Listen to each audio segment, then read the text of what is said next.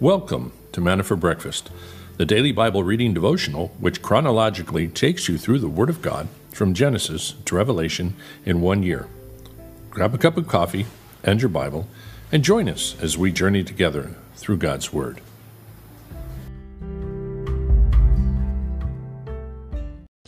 Another beautiful morning here. Gonna be probably a little warm again, but I haven't heard how the temperature's doing up there with you guys. Hopefully you're getting a little bit of a break, a little more rain. We had a beautiful rainy day yesterday, so we enjoyed that. And today, who knows?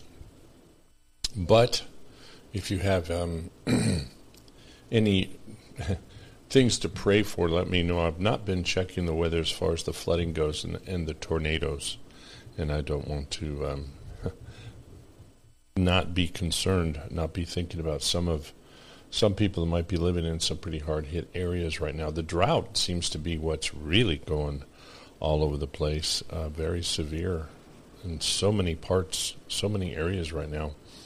In fact, it's affecting the economy in Europe because they can't get up and down the Rhine to take their produce on the barges. The water level's so low. So that's kind of strange. Well, let's look over today into this day in history, and there is some interesting things I want us to see as far as what happened. Learned a couple of things. First, we'll start off with a dad joke, just one today, because it's so good. What kind of birds stick together? Velcros. Makes sense. And we have a famous quote today from Winston Churchill: "You will never reach your destination if you stop and throw stones at every dog that barks." And I'm sure talking about his critics and people that didn't agree with him. And it's true. Can't let everybody pull you down, stop to try and argue with them. Just set your mind to what God wants you to do and do it. On this day, August 31st, 1997, Princess Diana, the Princess of Wales, dies as a result of her injuries sustained in a car crash. Now, her boyfriend, Dodi Fayed, and the driver were pronounced dead on the scene. The 18-month French judicial investigation found that the crash was caused by the driver, Paul, who lost control of the car at high speed while drunk and on antidepressants.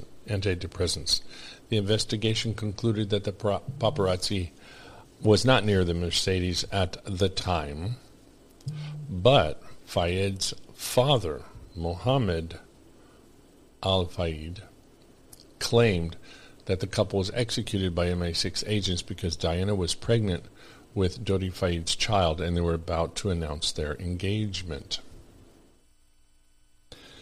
And in light of all the weird stuff going on with the U.S. and the CIA and everything they do politically, I don't have that hard of a time believing that.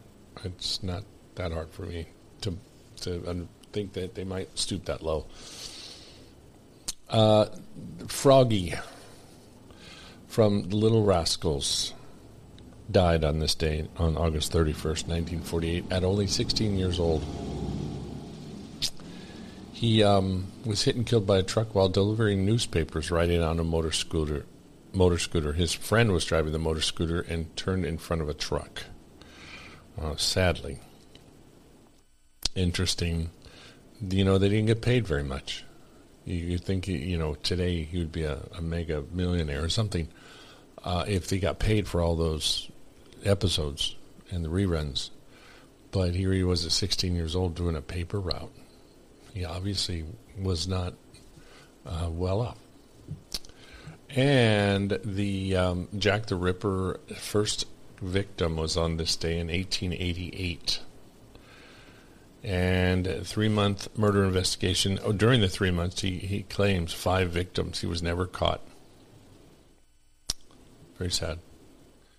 Oh, and last but not least, let's not forget, Barney's favorite musical album comes out on this day, 1993. How many of you guys got that? Featuring 27 songs by Barney the Purple Dinosaur. Yeah, I missed that one. I just totally missed it.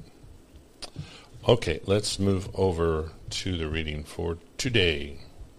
Find your place, please. We are in Isaiah 6 and 7, 2 Corinthians 6. Father, thank you for our time. Guide us, direct us, bless us, God, as we go into your word and help us understand Isaiah's prophecies, which are often very, very, very profound and deep. So thank you, God, in Jesus' name. Amen. Isaiah chapter 6. In the year of King Uzziah's death, I saw the Lord sitting on a throne, lofty and exalted, with the train of his robe filling the temple. Seraphim stood above him, each having 6 wings. With 2 he covered his face, with 2 he covered his feet, and with 2 he flew. The one called out to the other and said, Holy, holy, holy is the Lord of hosts. The whole earth is full of his glory. And the foundations of the thresholds trembled at the voice of him who called out, while the temple was filled with smoke. Then I said, Woe is me, for I am ruined, because I am a man of unclean lips, and I live among a people of unclean lips. For my eyes have seen the King, the Lord of hosts. Then one of the seraphim flew to me with a burning coal in his hand, which he had taken from the altar with tongs, and he touched my mouth with it, and said, Behold, this has touched your lips, and your iniquity is taken away, and your sin is forgiven. Then I heard the voice of the Lord saying, Whom shall I send, and who will go for us? Then I said, Here I am, send me. And he said, Go and tell this people, keep on listening, but do not perceive. Keep on looking, but do not understand. Render the hearts of this people insensitive, their ears dull, their eyes dim. Otherwise they might see with their eyes, hear with their ears, understand with their hearts, and return and be healed. Then I said, Lord, how long? And he answered, Until the cities are devastated and without inhabitant.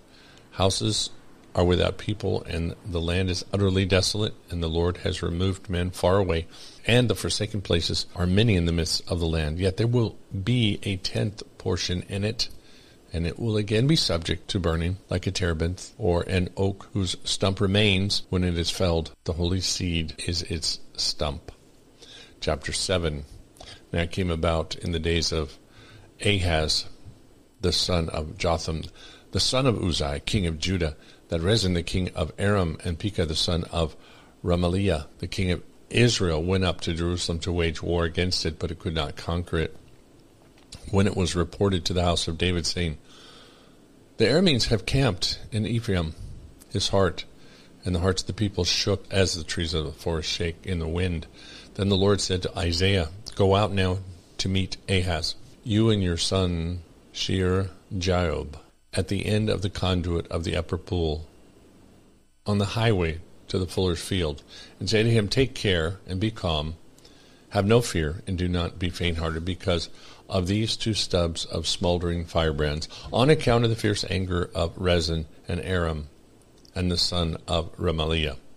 Because Aram with Ephraim and the sons of Remaliah has planned evil against you, saying, Let us go up against Judah and terrorize it, and make for ourselves a breach in its walls, and set up the son of Tebil as king in the midst of it. Thus says the Lord God, It shall not stand, nor shall it come to pass. For the head of Aram is Damascus, and the head of Damascus is Rezin. Now within another 65 years Ephraim will be shattered, so that it is no longer a people. And the head of Ephraim is Samaria, and the head of Samaria is the son of Remaliah.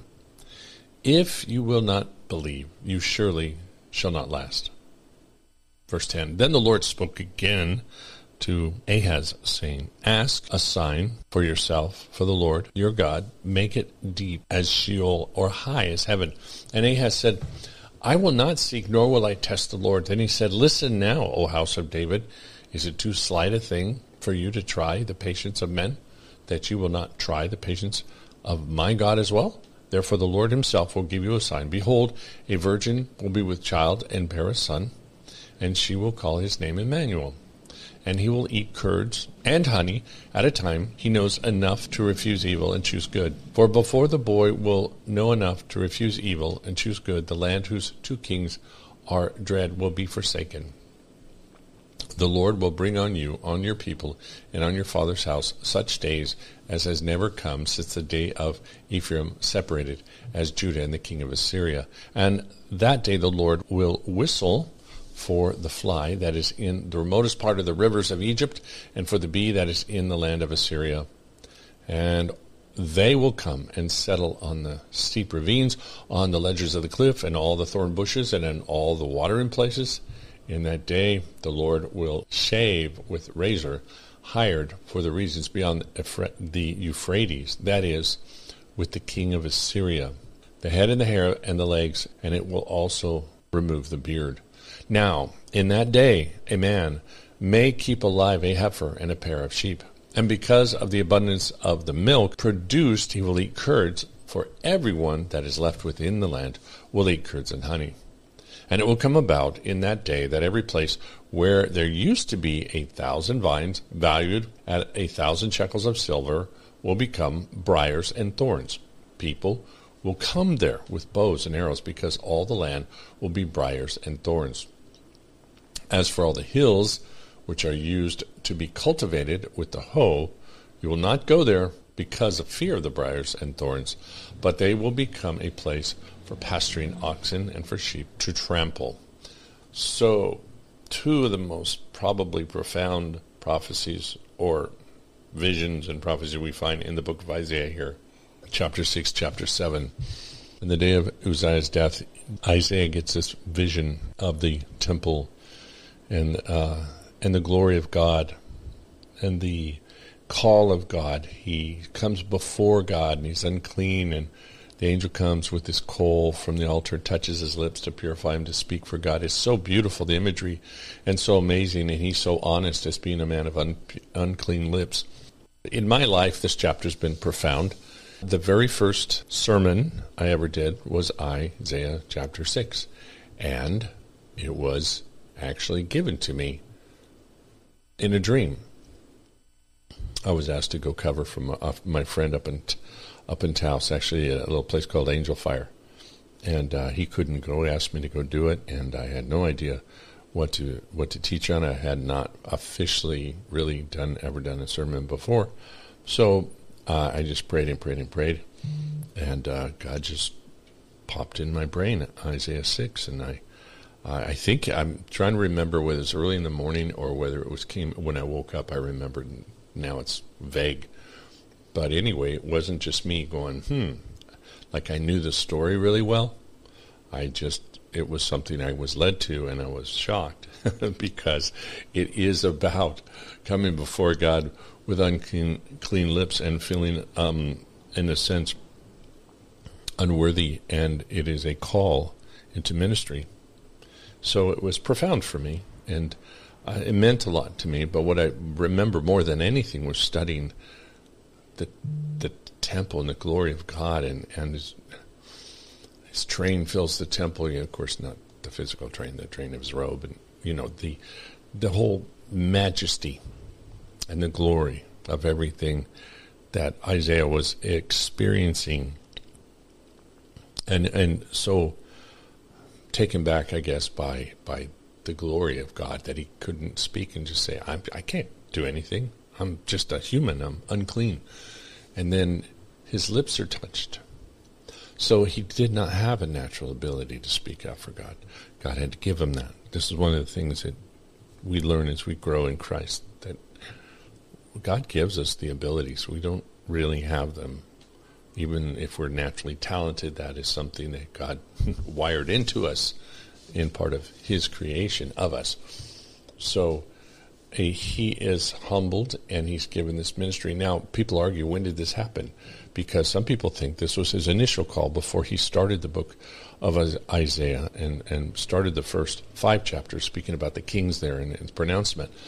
Other people think that, well, this may have happened later as a specific call or a ratification of the call. It doesn't really matter. But he was clearly called by God, and the message was interesting. And this is the other thing. Some people say, well, he was to go tell Israel that God was going to harden and keep them from repentance because his judgment had come upon them and they were going to go into captivity.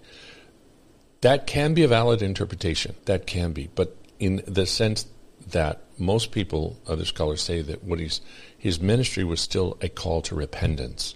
They were to repent, or else they were going to go into captivity. The land would become desolate with briars and thorns and all this. And their response was going to be, we don't care. We're not going to repent. And so he's speaking in that sense that this is what's going to happen to you if you don't repent, but you're not going to believe it. You're not going to change. And that is exactly what happened. Assyria came and did take them away 14 months later. Again, this is why some people think this is initial call of Isaiah, because some things when he's in those first 5 chapters that he was speaking, prior to this, they had some of the captivity, or the captivity had happened. So timeline not 100% here, sure, but it is interesting. And then we move into the next chapter, and the next chapter is about the virgin birth, and the sign would be given. And this is one of those chapters where you go, huh, what? Now, it does relate to Jesus. Obviously, we use Isaiah 7. A child will be born to us, a son will be given. But in this context, it seems, historical context and scholarly work, that there was not a virgin that gave birth to a son back then, but a young maid, because the two were synonymous, that there would be a young woman that would bear a child, and that child would then exhibit those exactly what he said would happen there in that chapter.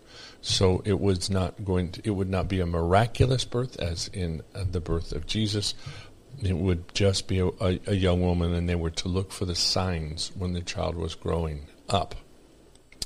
So that seems to be the interpretation of that confirmation, and yet within that we have the seeds of the future prophetic prophecy of the coming of the Messiah. As we know, so many prophecies have a near and far fulfillment. It's very interesting. But this is all sad, because so much what Isaiah had to do is have a ministry to people that were not willing to repent and hardening their heart, and he has to tell them, you're going to go into these times of captivity until you break, until you finally yield yourself up and ask for forgiveness, and then you're going to come back. And the 10th is always referring to the remnant. There's always a remnant that God will hold on to, and that remnant will have abundance. They will be able to have produce off the land, and God will kind of bless the abundance of, or I give an abundance to the 10th, I think. But anyway, that's Isaiah 6 and 7 briefly. You could go into a lot of detail on that if you had the time. 2 Corinthians chapter 6. Their mystery condemned, the title. And working together with him, we also urge you not to receive the grace of God in vain. For he says, at the acceptable time I listened to you, on the day of salvation I helped you. Behold, now is the acceptable time. Behold, now is the day of salvation. Giving no cause for offense in anything, so that the ministry will not be discredited, but in everything commending ourselves as servants of God, in much endurance, in affliction, in hardships, in distress, in beatings, in imprisonments, in tumults, in labors, in sleeplessness, in hunger, in purity, in knowledge, in patience, in kindness, in the Holy Spirit, in genuine love, in the word of truth, in the power of God, by the weapons of righteousness, for the right hand and for the left, by the glory and dishonor, by evil report and good report, regarded as deceivers and yet true, as unknown yet well known, as dying yet behold we live, as punished yet not put to death, as sorrowful yet always rejoicing, as poor yet making many rich, as having nothing yet possessing all things. Our mouth has spoken freely to you, O Corinthians. Our heart is opened wide. You are not restrained by us, but you are restrained in your own affections. Now, in a like exchange, I speak as to children. Open wide to us. Do not be bound together with unbelievers. For what partnership have righteousness and lawlessness? And what fellowship has light with darkness? Or what harmony has Christ with Belial? Or what has a believer in common with an unbeliever? Or what agreement has the temple of God with idols? For we are the temple of the living God, just as God said, I will dwell in them and walk among them. I will be their God, and they shall be my people. Therefore, come out from their midst and be separate, says the Lord, and do not touch what is unclean. And I will welcome you, and I will be a father to you, and you shall be sons and daughters to me, says the Lord Almighty. So Paul clearly is defining his ministry as one of love and self-sacrifice and giving all for the gospel. This was contrary to the false teachers that were there trying to gain followings and gaining money, that were looking for people to give them money, and they wanted control and power and these kind of things. We still have that today. But look, we did all things for you. You know what we went through. And they were beaten and they were mistreated. They were thought to be liars. And he says, they tried to kill us, but we're not dead. All of these things that they were misunderstood. But he says, we've come to you. We've come to you. And Paul says, we've come openly to you, essentially to love you and guide you into the truth. And yet, he says, you guys are acting ungodly is really what he's getting at. You're acting unwise and ungodly. And we know there was a lot of adultery going on. There was obviously drunkenness going on. There was a lot of bad things going on. And this idea of idolatry, some of the men would go up to the temple of,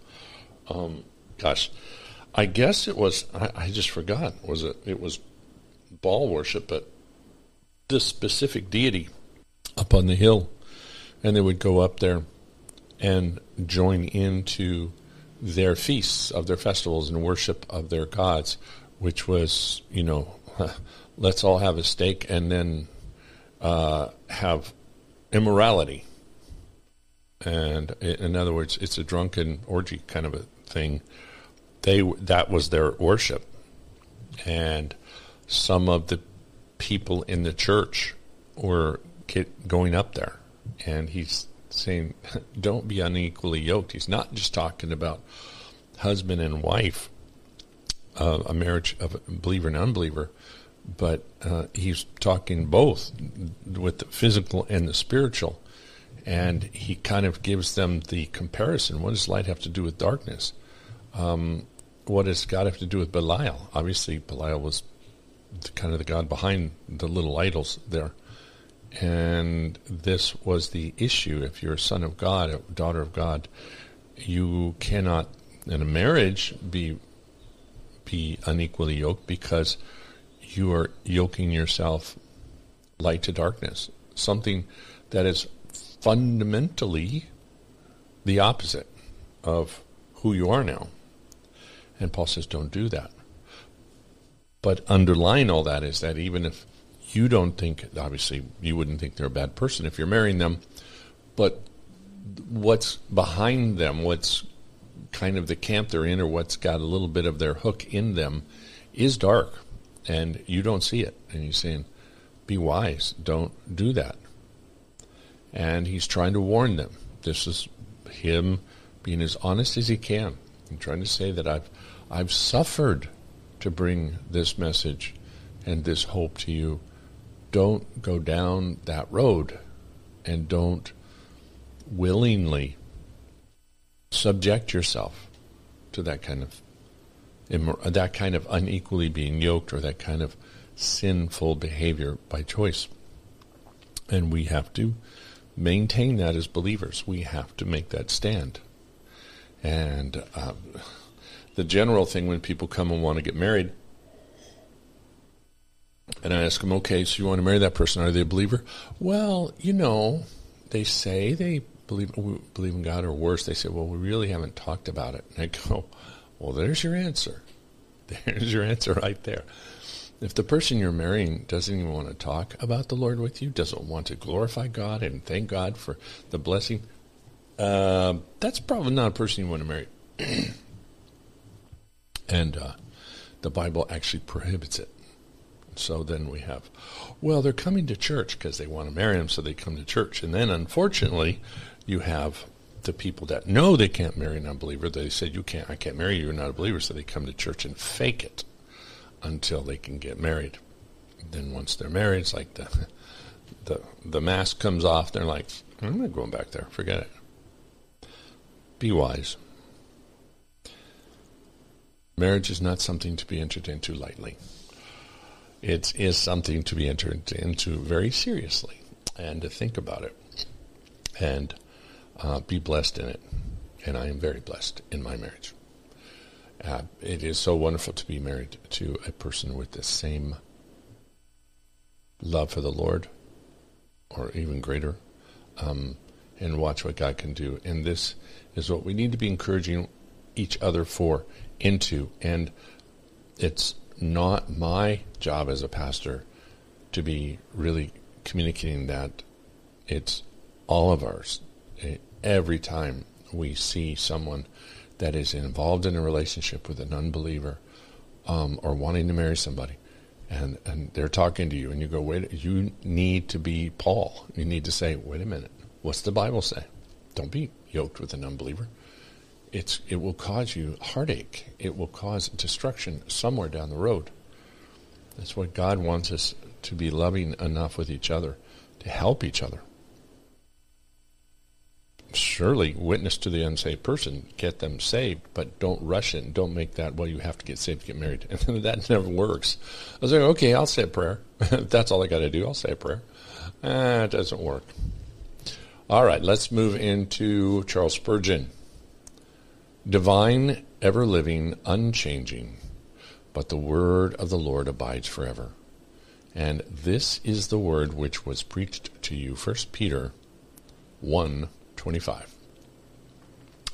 A human teaching, and all human teaching, and indeed all human beings, shall pass away as the grass of the meadow. But we are here assured that the word of the Lord is of a very different character, for it shall endure forever. We have here a divine gospel. And what word can endure forever but that which is spoken by the eternal God? We have here an everlasting gospel, as full of vitality as when it first came from the lips of God, as strong to convince and convert, to regenerate and console, to sustain and sanctify as ever it was in its first days of wonder-working.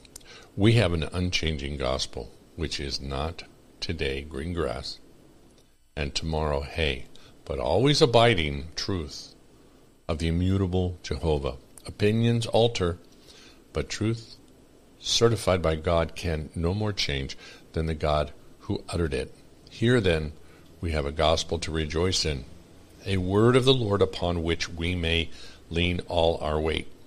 Forever includes life, death, judgment, eternity. Glory be to God in Christ Jesus for everlasting consolation.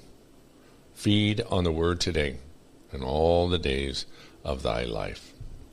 And that's the promise that we can rest in and glorify God in.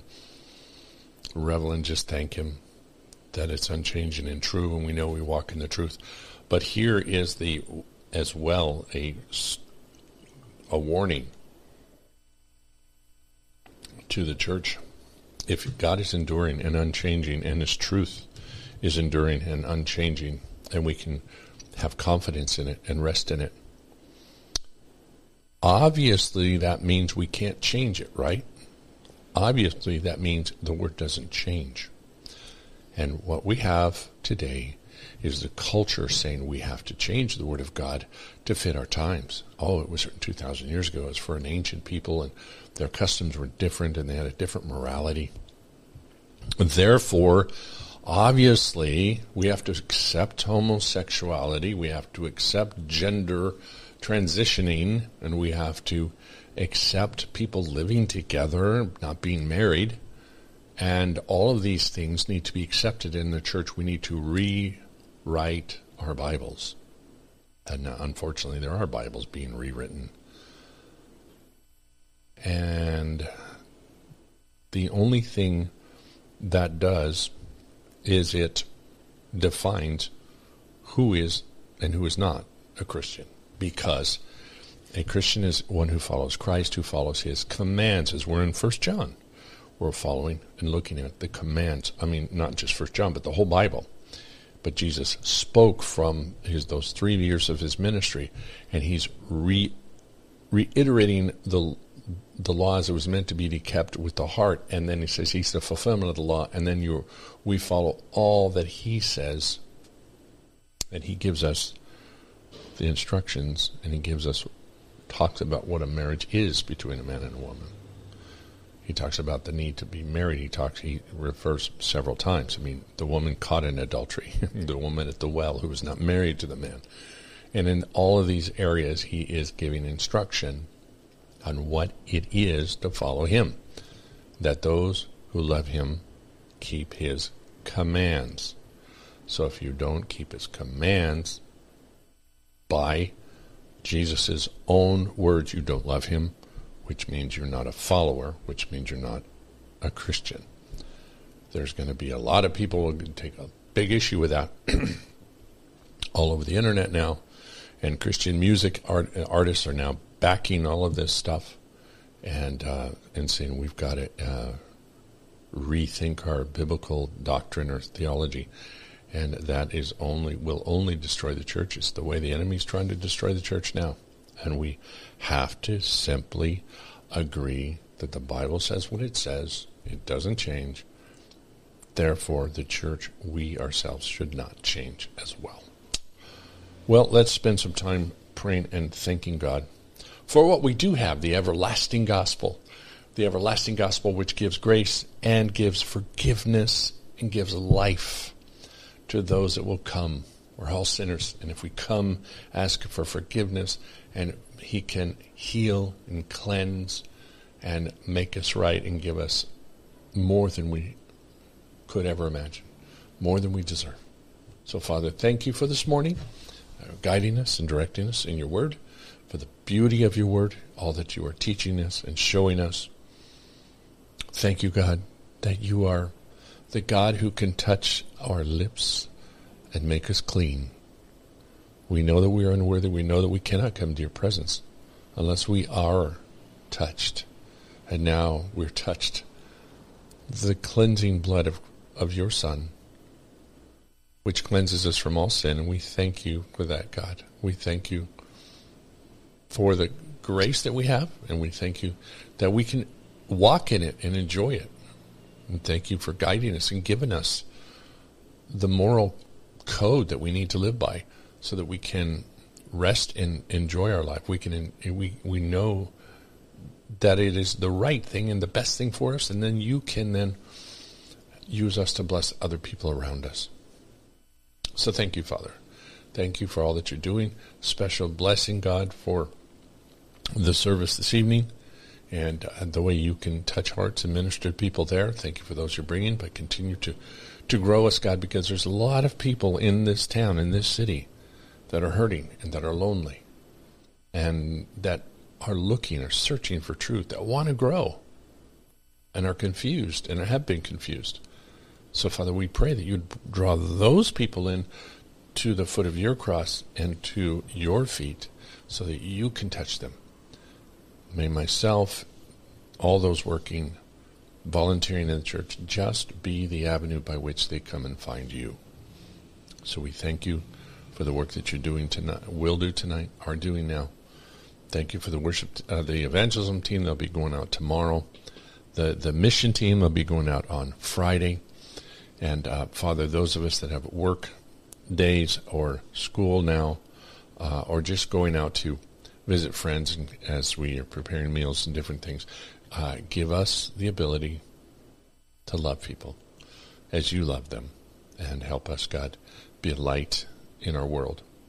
Use us when we're on social media, Father, when we have telephone conversations. We desire, Father, to be your ambassadors, be witnesses for you, however you want to use us. And in that, Father, we pray for the healing of those that are sick, healings that need to be going on right now, Father. You touch the sick and touch those that are crying out to you, and that you would heal their bodies. So thank you, Father, in Jesus' name. Amen. There you go. We are done for today. We'll be moving on tomorrow. Keeping up to date as we're moving through the whole year. It's getting exciting as we are coming up to 3/4 of the way through the Bible, and it's going to be exciting to get to the end, because you know the end of the book is the best. I love getting in the book of Revelation, and we're getting close. We're getting there. So keep it up. Podcast available, radio station, calvarypv.com. You can always listen to the music during the day.